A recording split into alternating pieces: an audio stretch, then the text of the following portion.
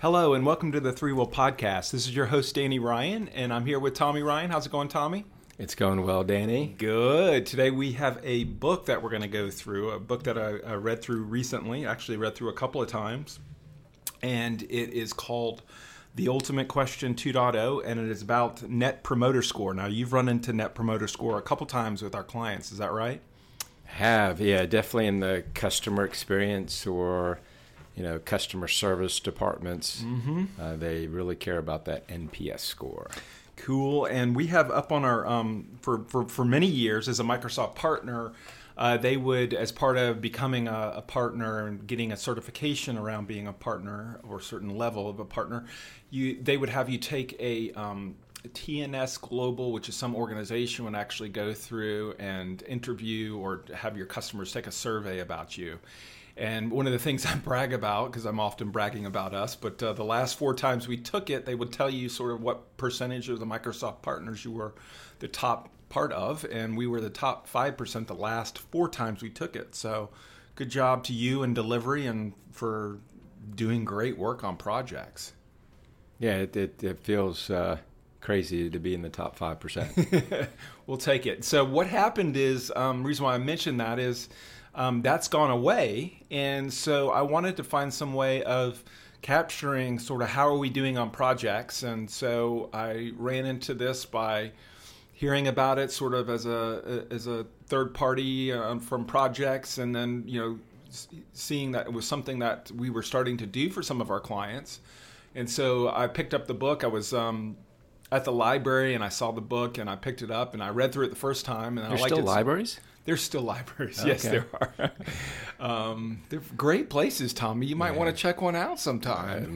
My library is Audible. And so I picked it up, read it through, liked it so much that I ended up ordering the book off of Amazon and having it delivered, and then I've marked it all up. So I wanted to go through the book with you. For folks who are listening who haven't gone through the book, this probably will serve as a little bit of a summary of what's covered in the book. So this is done by Cliff Notes, what I liked in college. Yes, you're very familiar with Cliff Notes, aren't you? So it's done by a couple of folks from Bain Consulting. So this is, I'm not even going to try to pronounce his last names because I'm not going to. But I wanted to get us started with sort of what is a definition of what NPS is. So I'll just use NPS as an abbreviation for Net Promoter Score. And the key question for this is on a 0 to 10 scale, how likely is it that you would recommend us, or this product service brand, to a friend or colleague? So that's the Net Promoter, sort of the question. That's the ultimate question that we're asking people. And then after that, you can do a follow-up question to this as well, which is, what's the primary reason for your score? So that tells you a little bit about why did they give you why did they give you 10? Why did they give you 8? Why did they give you 5? So you're trying to understand sort of the main reason behind that. And so then what you get are promoters. Promoters are people who respond either a 9 or a 10. And those are typically people whose lives have been enriched by their relationship with the company. So they're loyal customers. Then you have a 7 or an 8 is what's considered a passive. And then you have detractors, which is anything lower than that, so a 6 or below. And so what you end up doing is taking from this, and you can calculate your Net Promoter Score, which is the percentage of promoters minus the percentage of detractors. So you could have the case of having a couple of folks who are passives, and that would lower your score because obviously the percentage of promoters would go down at that point in time. In general, anybody who has a positive Net Promoter Score is a good score. They have some well-known published scores that are out there for different industries. I looked through. There was a forum that was created for Net Promoter Score called the NPS Loyalty Forum. And it's good to see a lot of our clients are in this forum, but as a group of companies that were using this, basically giving some feedback and input into Net Promoter Score. One of the things that I liked about this is in the introduction, the how likely question is merely, and I'm quoting, this is a quote from page 14 of the book, the how likely question is merely a practical shorthand for the question of whether you are observing the golden rule. And that's treating others like you would like to be treated. I thought that was kind of a very insightful thing. Mm-hmm. If I jump into that, so I just hit the introduction. One of the things that they get started with is sort of bad profits, good profits, and the ultimate question. And they started out with, we live and work in a web-savvy world in which customers have near-perfect information. Only companies that put customer at the very center of their operations can successfully compete in such a world. Many companies also want to make themselves more mission-driven than profit-driven. So that's part of, I think for you and I, last couple of weeks talking about our values and what those values are is, more driven around the mission of what we're doing than just the profits. Definitely. Yep. The concept of what they call bad profits. So you probably have experienced this before, which is there is a bad type of growth. So if you could imagine, let's say, for instance, I've experienced this in the past where I had an overage on my data I remember I bought a card for my laptop and one night it did a backup of all my stuff. And I ended up the next day getting an email the morning after and logging in and noticing that I had, it was like over $3,000 in overage charges. Oops. Now the company will make a profit off of that. Yeah. How did that work out on your expense sheet? Did anyone notice that? Did anyone notice that? I think Linda would notice that, yes. Through some mad negotiation skills, we ended up working that down. And but I think they realized that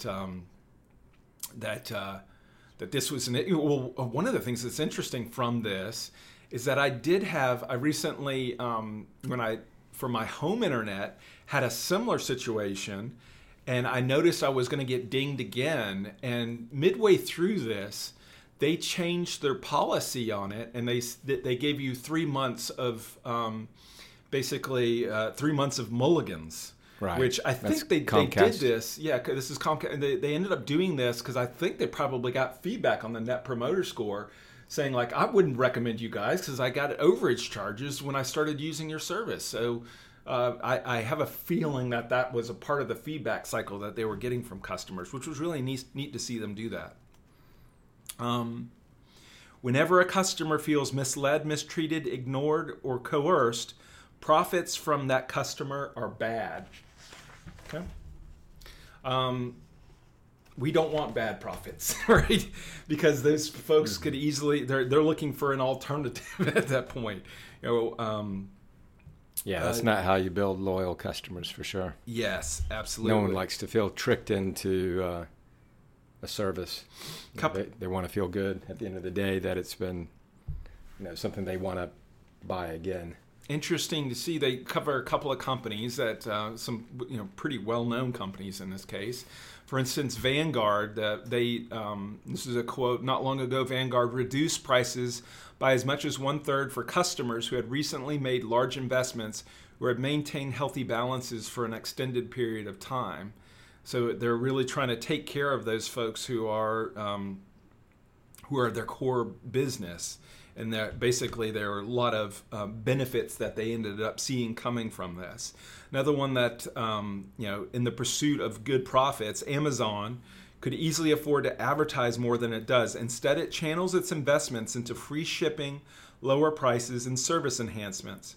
Founder and CEO Jeff Bezos has said, if you do build a great experience, customers tell each other about that. Costco, the leader in customer loyalty among warehouse retailers, rocketed from startup to the Fortune 50 in less than 20 years while spending next to nothing on advertising and marketing. Don't get any ideas, Tommy. Its customers are so loyal that the company can rely on positive word of mouth for growth. I mean, how many people do you talk about, like your experience at Costco, sort of let the some of the bargains that you got? I mean, typically you're hearing from other people about. That's right. You hear from other people about the return policy, right? You're like, Costco will take anything back, and that leads to these conversations with other folks. Frank Ryan uses that all the time. Shout out to Frank. Let's see. Yes. So Isidore Sharp, founder and chairman of the Four Seasons Hotel Group. Our success all boils down to following the golden rule.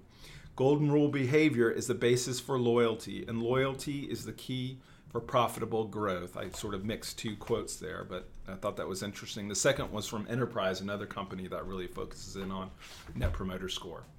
Good stuff. What is the question that can tell good profits from bad? Simplicity itself. How likely is that you would recommend this company or this product or this friend to a colleague?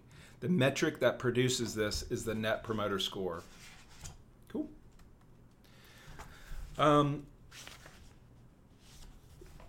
So jumping further into this, reflecting on our findings, we realized that they made perfect sense. Loyalty, after all, is a strong and value-laden concept, usually applied to family, friends, and country.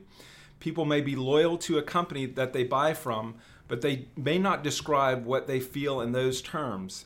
If they really love doing business with a particular provider of goods and services, however, what's the most natural thing for them to do? Of course, recommend that company to someone they care about. So again, this is, you've taken what's nice about this is taking the really long surveys that we've typically had and just narrowing it down to, on ours is on our customer satisfaction, it's really narrowed down to 3 questions, and having really short format for this is a nice thing. You're really trying to figure out what is that key question we should ask. Cool. Yeah, and I noticed that on GoToMeeting, at the end of some of your meetings, they pop that up, and you say, "Ooh, that's the Net Promoter Score right there in action." NPS merely measures the quality of a company's relationship with its current customers, and high-quality relationships are necessary, but not a sufficient condition for profitable growth. So here they describe some things that you also need to pay attention to maintaining a profitable business. But they're saying how important that is. One of the other things I'm sort of jumping off of that I got out of this book is this gives you something just a lot. Everybody can measure their financials, and that's a very, you have a hard numbers there. And for this, they're saying to monitor this, just like you monitor your financials, you want to know what your NPS score is, because it's really telling you how are you doing as a company. Chapter 5, the rules of measurements. They point out that most surveys are too long. They create unnecessary complexity and waste customers' time. They are designed to generate research reports, not daily frontline learning and behaviors. They are often anonymous, which eliminates the possibility of closing the loop with individual customers. They are constructed in the language of the researcher, not the customer. Response rates are typically low, so the results are often unreliable. I think that was one of the things that as we're doing this, it's not like we're having customer interactions like, thousands each day. We're typically wrapping up projects and have 2 or 3 sponsors on those projects. So principle 1 with the rules of measurement, ask the ultimate question and very little else. Choose a scale that works and stick to it. We're doing a 0 to 10 scale.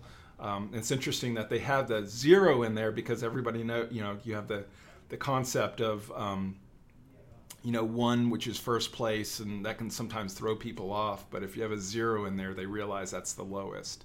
So that helps break up some confusion about that. That's a good idea.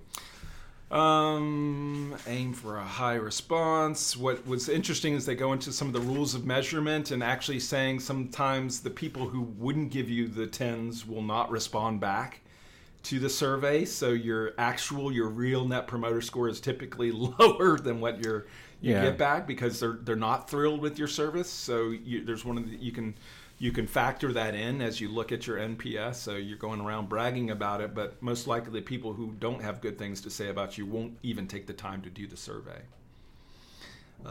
They give some... And what about being anonymous or not? What's the kind of rule of thumb issue there? The issue that I mentioned earlier, where you can't do, they suggest doing closed feedback loops on this, and that's one of the things. There's no way for you to do a closed feedback loop unless you have the contact information for that person, and so it's you have to do that in order to be able to have that processed for follow up. Okay. And a lot of these, like if you like one case they talked about, like the Apple Store, if you go in there and after you're done and you rate them, you'll get follow up from the store manager about your experience if you put in a negative experience, and there's no way they could do that unless, Apple does it because they track everything on you. But you need to have some way of following up and closing the loop. So that's why I don't even have an option for ours that on our website to do it anonymously. I'm sure you can also you could use anonymous surveys if you wish to.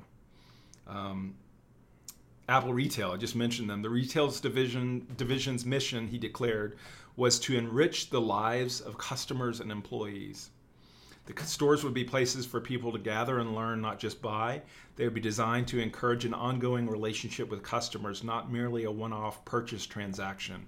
The delighted customers, Johnson believed, would tell their friends and colleagues about their wonderful experience at the store. He envisioned the neighborhoods surrounding each Apple store become populated with customer advocates who would promote the brand and act as missionaries to help convert PC-using friends and neighbors into Mac enthusiasts. Sounds religious. We're sending out missionaries. So the mission of Apple Retail, similarly, is to enrich lives.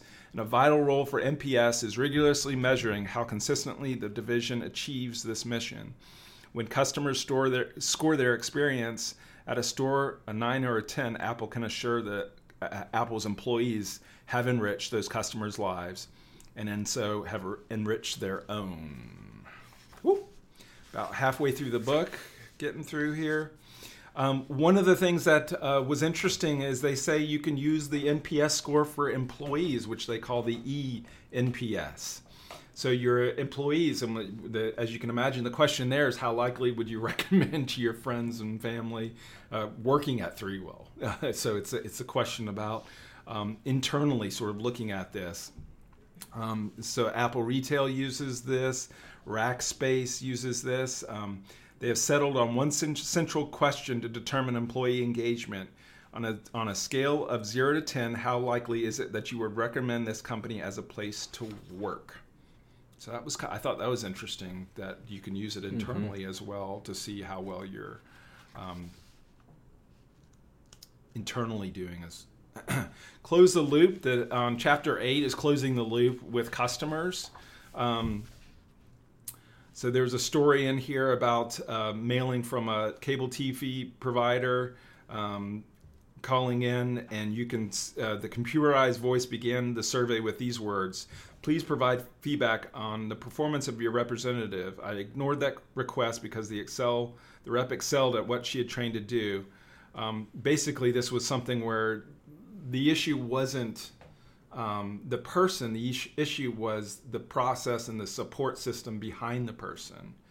And understanding that, and I think we talked about this a couple weeks ago, or maybe even a couple months ago, of how we were trying to buy a service, and the person, it wasn't so much that person, but it was the whole support system behind it, and you needed to have some way of understanding that there was an issue. And in this case, they're talking about how are we going to respond to this? The end of the questionnaire ends up with, "We really value your business," and this guy, he's upset because you dealt with a very bad experience, and it's almost like it puts a really bad taste in their mouth if you've had a bad experience and then telling them, "We really care about your business." And then he talks about an experience with Verizon Wireless where he put in a negative response. and he wanted to see what the feedback. He's put a 3 out of 10, and a few days later, I found a message on my home answering machine from a manager at the Verizon store where I had purchased my cell phone. I called her back. She explained that she had received my feedback, and she wondered if I could take a few minutes to discuss how she might improve my experience. So that's one of the things with this is if you do get any detractors, it gives you or I the chance to go back to them and talk with them and say, well, what is it that we could do better? Part of this we cover in the retrospectives, I think, as well, is getting some of that feedback. But interesting to read that. Then there's a section on creating customer communities, groups of people that provide regular feedback on the company's products and services. For a lot of the Net Promoter Score, the customer service stuff that we've done, has it been typically internal communities or external communities, or what does that look like so far? For some of the companies that I know I'm doing a lot of talking. For you mentioned that we've helped out with Net Promoter Score for some of our customers. Has it been for customer facing, or has it been employee facing, or a combination of the two, or what does it look like so far? So customer facing, and then there's one solution that is really employee driven, but based on customer experiences. So what they're hearing either as someone in the store or someone just out there in the world listening or getting feedback about their services and ways to improve. And so they're essentially submitting that as a suggestion and having a closed loop process to make sure they get back and close that loop. Nice. And also using the NPS to justify certain projects, to say, this will help this aspect that has driven, poor NPS scores. Gotcha. We've got to got through the majority of the book. The last part of it is really about sort of some of the barriers that you'll run into when trying to put this into place. A lot of it you need to have the management of the company behind it, which is a lot. I think you guys were, both you, Bruce, and JM have all been very, behind this as a way of measuring and as a way of understanding how we're doing on projects. But you really need to have that as a sort of a part of the process of what we do. I know I've been tying this into, as we're wrapping up projects, to go and do get our Net Promoter Score out of that, and it's been wonderful. I mean, a part of this, I think, that is great as well, is that customers know that you're doing this, and they know that there's going to be a chance for them to provide input, hopefully positive, but also if you do have a bad experience, that we care about it. I think when you're working with smaller companies, one of the things that's really nice about that is that ultimately the owners of the company really care about providing a great service. And I think this is one of the ways that we're really checking every single project that we did a good job.